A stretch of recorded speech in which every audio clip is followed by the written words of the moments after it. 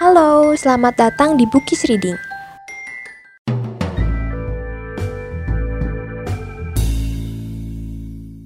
Girls in the Dark, karya Akiyoshi Rikako.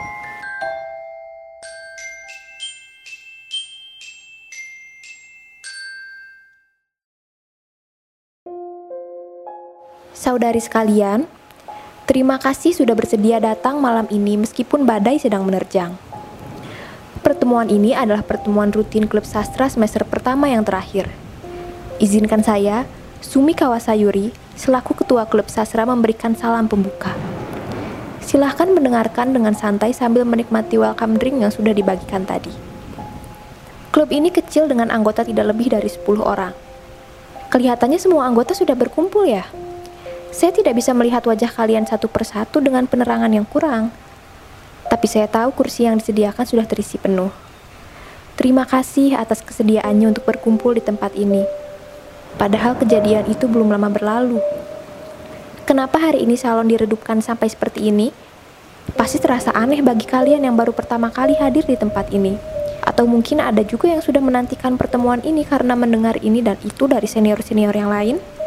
Hal-hal yang biasanya terlihat pun menjadi tidak terlihat kalau gelap seperti ini. Serasa ada di dunia lain ya. Sekarang kita mengelilingi meja marmer oval. Di atas, biasanya ada chandelier yang terbuat dari kristal hitam bakara yang selalu berkilauan dengan cantiknya. Hari ini, cahaya itu telah diredupkan. Cahaya chandelier itu akan dimatikan sepenuhnya saat pertemuan dimulai. Kemudian, hanya lilin yang sekarang ada di tangan saya yang akan menjadi satu-satunya sumber penerangan. Salon sastra yang berada di bangunan terpisah dari kompleks sekolah ini adalah milik kita. Hanya milik kita. Ada karpet dan wallpaper yang berwarna lavender dan tirai gantung dari beludu hitam yang menghiasi jendela ala Prancis. Ada juga kabinet antik dengan kaki lengkung dan sofa yang kainnya dipintal menjadi sebuah tapestri.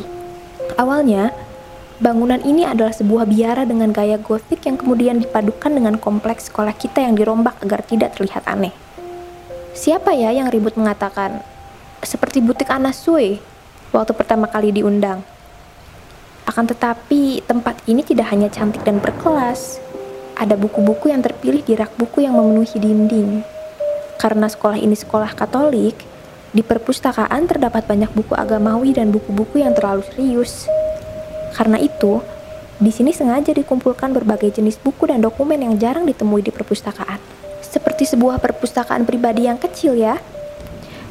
Buku-buku ini adalah harta berharga milik klub sastra kita. Dinding dan jendelanya dilapisi oleh bahan kedap suara untuk menolak suara ribut dari kompleks sekolah agar para anggota bisa berkonsentrasi untuk membaca dan menulis. Di tempat ini, berbagai kegiatan sastra bisa dilakukan tanpa ada gangguan sedikit pun dari siapapun.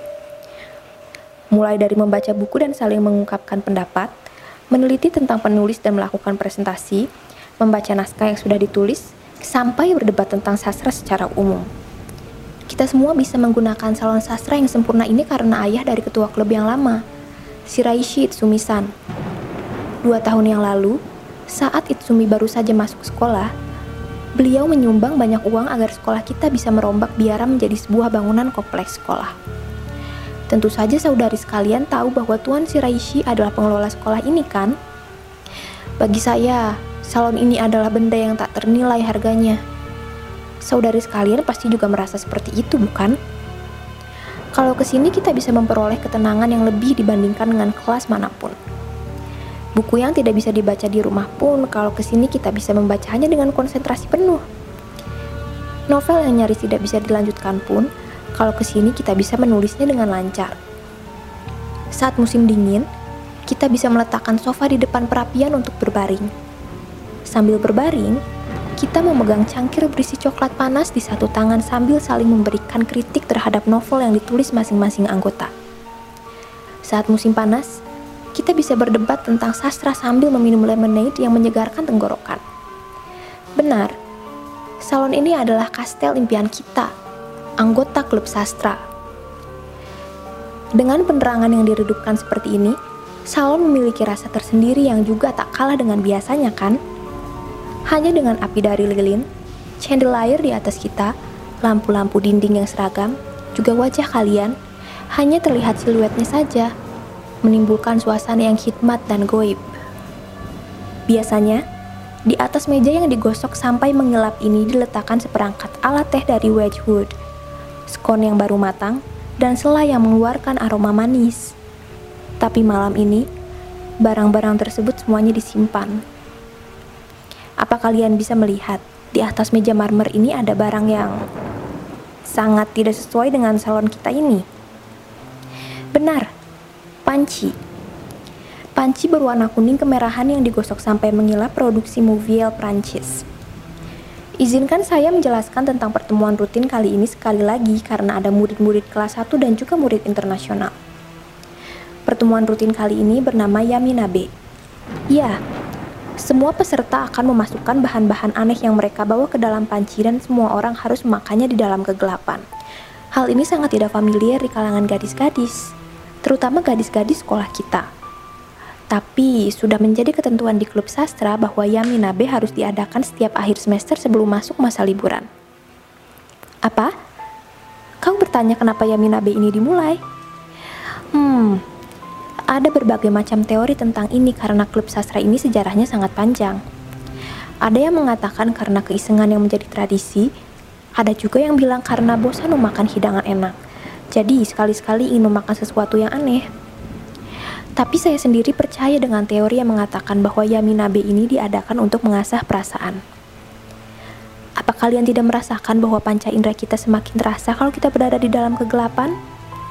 Cobalah untuk beraktivitas seperti biasanya dengan merenggut sebuah benda yang selalu ada. Cahaya.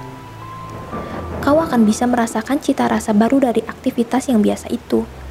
Sangatlah penting bagi orang-orang yang mendalami sastra untuk tidak terlalu mengandalkan indera penglihat. Tidakkah kalian berpikir demikian? Karena itu, saya paling suka dengan teori yang ini. Misalnya saja koktail yang sedang kalian minum. Tidakkah kalian merasakan perasaan aneh hanya karena meminumnya di tempat gelap? Tidak ada yang tahu warnanya, merah atau biru. Tidak ada yang tahu apa yang terapung-apung di atasnya. Apa itu manis atau pahit? Apa itu berlendir atau seperti air? Tanpa mengetahui hal-hal itu, menempelkannya ke bibir saja perlu keberanian, kan? Jangan khawatir. Ada peraturan yang mengatakan bahwa koktail hanya boleh dibuat dari bahan-bahan yang bisa diminum kok. Pada dasarnya ini kan pertemuan gadis-gadis. Kita ingin minum minuman yang enak, kan? Tapi bayangkan kalau ini adalah panci yang berisi bahan entah apa. Menggiring benda itu ke mulut kita saja bisa sangat mengerikan. Bagaimana indera pencium, perasa, pendengar, dan peraba bereaksi tanpa indera penglihat? Kita bisa mengasah semuanya itu, menipu indera-indera itu dan kemudian membebaskannya. Itulah yang saya pahami tentang tujuan acara ini.